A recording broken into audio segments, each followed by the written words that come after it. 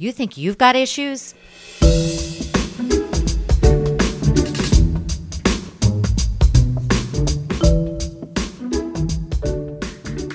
Hi, I'm Dr. Lori Appel. Welcome to my podcast where we will be talking about a variety of mental health issues because, we've all got issues. So today I'm going to be talking about depression. Depression is far more common than people think. In fact, it's estimated that about 8% of adults in the United States have experienced depression. And since the pandemic, this number has risen. Now, I'm sure those of you listening know at least one person in your circle of family or friends who has experienced depression, or perhaps you're listening because you have experienced depression yourself. Now, in my podcast on anxiety, I said that there is a difference between having anxiety and having an anxiety disorder. Likewise, there is a difference between being sad and having a depressive disorder.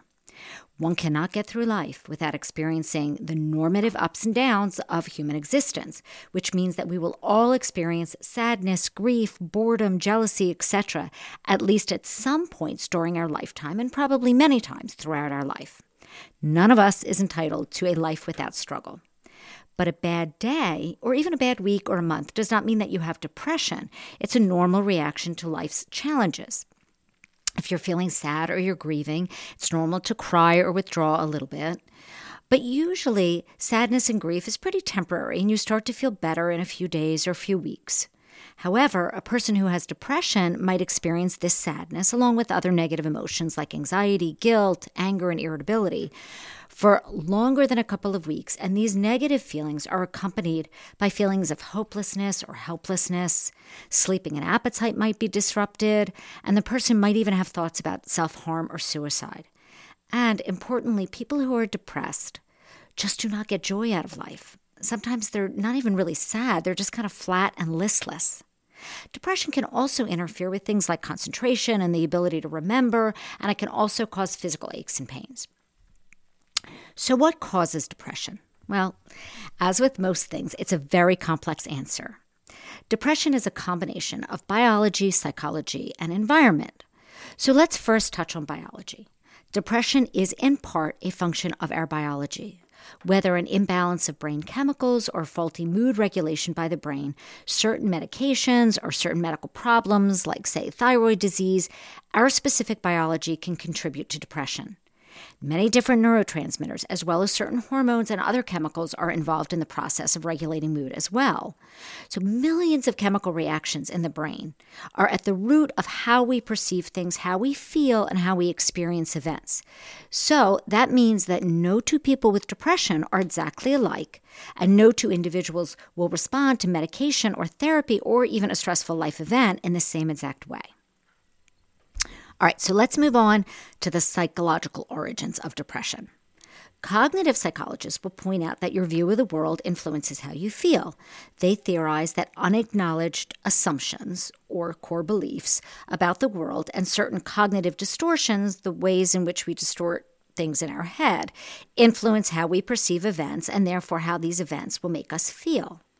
For example, mental filtering is a distortion in which we selectively focus on the negative aspects of an event, creating an effect like a drop of ink in a glass of water.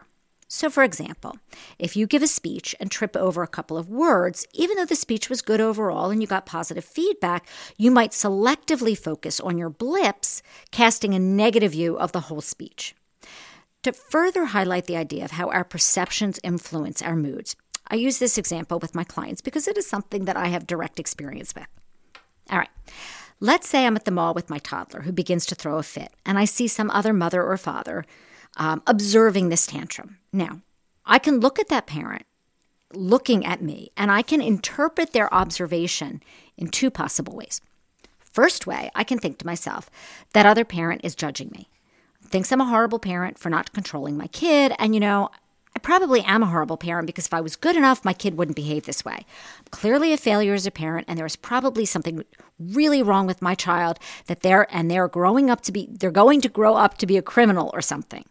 Now, the second way, I can think to myself, that man or woman has probably been here before with their own kid and is likely feeling sympathetic and giving me a look of solidarity and support. And this is what kids do from time to time. My kid is pretty normal, overtired and overstimulated at the mall. I just need to have some sympathy for both me and my child and go and take a break. Now, I ask you, which of these two interpretations is likely to make me feel like crap or okay for the rest of the day? Now, more psychoanalytic or dynamic theorists would point out to the relationship between loss and depression. Loss of self-esteem, loss of an important person, loss of love, etc., and or internalized anger. And they would identify the root of depression in early childhood experiences, especially loss experiences. From a social or environmental perspective, it's obvious that one's life situation and environment will impact one's mood. A divorce, a job loss, say a global pandemic, all of these things can trigger a depressive episode.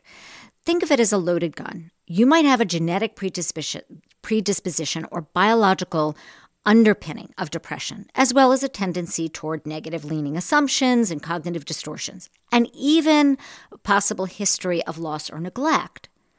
But despite all those factors, you might get along okay. The bullet isn't discharged.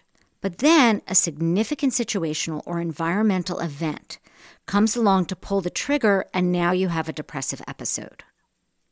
Now, a pretty basic Google search will give you all this information and more on depression. Its causes, its treatment options, things like that. And please always go to reliable sources like APA.org, which is the American Psychological Association, or other reputable, meaning .edu or .org type websites. I'm going to briefly identify common treatment options for depression, but then I really want to get into some of the things that I have observed over my years of practice and that have helped me understand what might fuel and maintain depression with my clients. So, the first course of treatment for depression is therapy with a good practitioner who can diagnose and understand the differences between sadness, grief, and depression, and who can help you identify a toolkit to help you manage your symptoms, improve your functioning, and prevent future relapses. Therapy may include a referral to a psychiatrist for medication. And while many people balk at the idea of medication, the reality is that the longer our brains go without adequate regulation or firing or connectivity of neurons that can regulate our mood, the worse we can become and the more our symptoms can begin to cause us to make choices that could result in long-term damage to our lives. Now, most therapists would acknowledge that there are lifestyle adjustments that can be helpful regardless of any type of treatment that you're engaged in. Cognitive, behavioral, or psychoanalytic, things like regular exercise, getting adequate sleep, reducing stress, getting social support, eating well, and I've talked in past episodes about reducing consumption of processed foods and how this helps with mood and energy. Also engaging in uplifting activities like church or meditation or gardening, and reducing alcohol and other drug use, because there is ample research out there that excessive alcohol and drug use is associated not only with higher rates of depression, but also relapse of depression. But now I want to dig a little deeper into some of the things that I have seen over the years to be contributing factors in triggering and maintaining depressive symptoms in my clients. Let's start with the paradox of choice. Today, there is an overwhelming amount of choices we make on a daily basis as compared with centuries ago. So let's look at something as simple as shopping. Centuries ago, we walked to the closest store and bought basic goods. Pretty uncomplicated. Today, we have to figure out what store to go to, what we have coupons for, the best route to get to the store, which card to use to pay, which of a myriad of brands we want to buy, etc., etc. On the one hand, having more choices is great. It gives us more power and control over our daily lives. However, when we are feeling low, the strain of having to make decision after decision and the worry over making the right decision can be overwhelming. And many of my depressed patients are maximizers. And what I mean by that is that they constantly pressure themselves to make the best choice, always causing undue stress and pressure. So, what do we do about this? Well, we can work on letting go of the pressure around choices. With patients, I sometimes have them identify things that are low-risk choices and put a time limit on making that choice. Say what coffee flavor to get at a Wawa, what shoes to wear that day, or what to watch on Netflix. That way, with insignificant choices, they can avoid wasting time and energy that will deplete them. Similarly, planning ahead can help. If the weight of figuring out what to eat for breakfast every day feels overwhelming, just consciously plan on having the same simple thing every day, like peanut butter and banana on whole wheat toast, so that it's not something that you even have to think about. Basically, simplifying one's life can help manage the stress of having to make too many choices on a daily basis. Next, and this is a really big one, cut back on social media time. Well, why, you ask? Because research shows that too much social media time contributes to depression and low self-esteem. It is human nature to compare ourselves with others and to compare our lives with what we believe other people's lives are like. Now, here's a quote from a recent novel that I read that I love. Anyone can nurture a myth about their life if they have enough manure. So if the grass looks greener on the other side of the fence, it's probably because it's full of, and I'll say crap here so that I don't have to put an explicit warning on this episode. It's probably full of crap. We have so many ways to manipulate our image, both our actual physical image and in an overarching kind of public image sense. We can selectively filter, Photoshop, or otherwise nurture a picture of ourselves and our lives that we want people to see. So it's very easy for us to think that the rest of the world is happier, prettier, and more successful than we are. And, of course, this makes us feel less than. We don't have the face or the body or the life of the people that we see on social media, and this contributes to our feeling depressed. So what to do? Well, limit it, of course. Delete social media apps, use technology to only let you use certain sites or for a preset amount of time, and avoid logging in several times a day. Maybe just reserve a set time for logging in, and that's it. Remind yourself often that we cannot believe what we see on social media. It is merely a picture someone created and nurtured. And on top of social media, really, media in general can really bring us down these days. There are very few outlets that have a reasoned, low-key approach to providing information. With hundreds of options out there, platforms are competing for viewers and listeners with attention-grabbing and often fear-inciting headlines and news. And this can really bring people down, especially in the last few years. So tune out. Whatever your opinion or view, watching, listening to news can really make you feel like the world is a scary, awful place. And this can certainly contribute to depression. So get your news in small, reasonable doses, a need-to-know kind of thing. And then tune out and tune into something that will uplift you or give you a good laugh or something. The other interesting thing that I have noticed is that depressed people tend to overcommit so that they feel constantly drained and overwhelmed by their schedule. For these people, it's a matter of both evaluating what they can take off their plate and also making sure to include time to practice things like mindfulness, meditation, and other forms of self-care. These stressed out folks need to refuel and recharge. They also need to learn to say no, even if they feel guilty about it. And they need to let go of the need for perfection. A wonderful book that I often recommend to anyone searching for insight and growth is The 4 Agreements by Don Miguel Ruiz. And you can Google it. But one of the agreements that he talks about is the agreement to always do your best. But what he emphasizes is that your best varies on any given day. He says your best is going to change from moment to moment. It will be different when you're healthy or when you're sick, and I mean this both physically and emotionally. In all situations, simply do your best and you will avoid both self-judgment and regret. So when you're depressed, your best may be 50% of what it is normally, and that's okay. It's still your best. So rather than getting trapped in the kind of all or nothing, either I'm at 100% or I do nothing, just dial down your expectations when you're in a bad place. Your best on a given day may simply be to get a shower and take the dog for a 5-minute walk. And if that's the case, be proud of that and give yourself due credit. As Don Miguel Ruiz explains it, if you try too hard to reach an unattainable goal, your best will never be enough. But if you do less than your best, you subject yourself to regret and guilt. Realistically assess where you are at on a given day and do your best that day. No more, no less. The other thing that I've noticed is that people who are depressed seem to have lost a connection to things that matter to them. Johann Eduard Hari is a journalist who wrote an interesting book called Lost Connections about what he believes to be, given his research and interviews, the underlying root causes of depression. Now, no book or any one person has all the answers, but I do think that there is value to be found in many different sources, and he is one of them.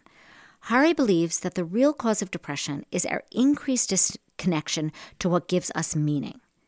So this includes a disconnection from things like meaningful relationships, meaningful work, meaningful values, concept of a meaningful future, or a loss of connection to the natural world or to childhood trauma. And in fact, what I often see with clients who are depressed is a loss of meaning in one's life. Sometimes it's a loss of connection to relationships or a meaningful work life or our core values. And very often, it's a loss of connection with our past and with the natural world. So how can we address these lost connections? Well, this is where therapy can really help in terms of identifying where the sources are of our lost connections. Do we need to find a tribe? Do we need to address our problems at work? Or do we need to find a way to live our values? Whether that is going to church or volunteering. Now, I'm a big proponent of volunteering. Or finding more time with our family. Perhaps we need to look at our childhood and come to some sense of connected resolution with our past. And frankly, all of us could benefit from more time spent in nature. Study after study has shown the benefits to mood of connecting with nature. Now, another thing that I've noticed with my clients who are depressed is that they tend to gravitate toward and maintain toxic relationships, connecting with people who only serve to make them feel bad about themselves. Again, here's where therapy can come in handy to help you assess which relationships bring you down and which ones buoy you up. Now, I realize that sometimes in life we can't avoid toxic people, whether it's because we live with them or they're a family member or we work with them. Sometimes we just have to engage with toxic people. Then the work becomes finding ways to inoculate yourself from their toxicity. You cannot, I repeat, you cannot change someone else. You cannot make them a different person. However, you can work on doing two things.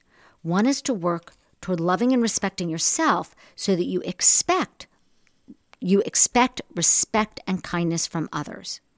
And second is we can build a protective armor so that another person's attempts to put us down will deflect off that armor that protects us from taking on someone else's opinions or judgments. You can also work in therapy on recognizing toxic people, sort of the red flags, so that you don't fall into the trap of being pulled in to toxic relationships that will leave you depleted and depressed. Finally, people who are depressed often don't prepare well for potential triggers. And by this, I mean that we all have some knowledge of the things that will likely trigger us. But depressed people may not cope preemptively. So, for example, if you know that visiting a parent in a nursing facility or seeing your ex at an event is going to set you back, you plan accordingly. Many depressed people just focus on accepting the unavoidable without a plan. So the plan that I always instruct people to do is to bookend these difficult but unavoidable events. Accept that it's going to be a rough day, but approach it like you would a physical hurdle. If you, say, had a race on a given day, you would want to get a good night's sleep, you would start the day off with a good breakfast, and after that race, you would hopefully congratulate yourself for that accomplishment of trying your best.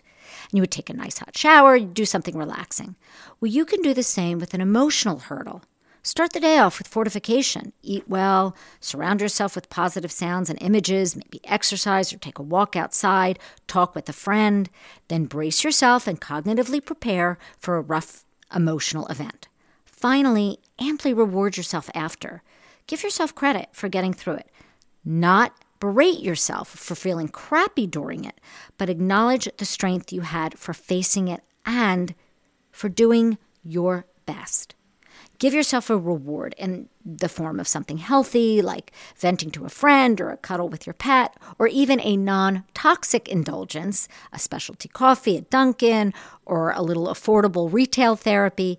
Basically, identify what is support for you and use it liberally on either side of an unavoidable trigger. Okay, well, I hope that all of this has given you some food for thought. As always, thank you so much for listening. I'm Dr. Laurie, and I will see you next podcast.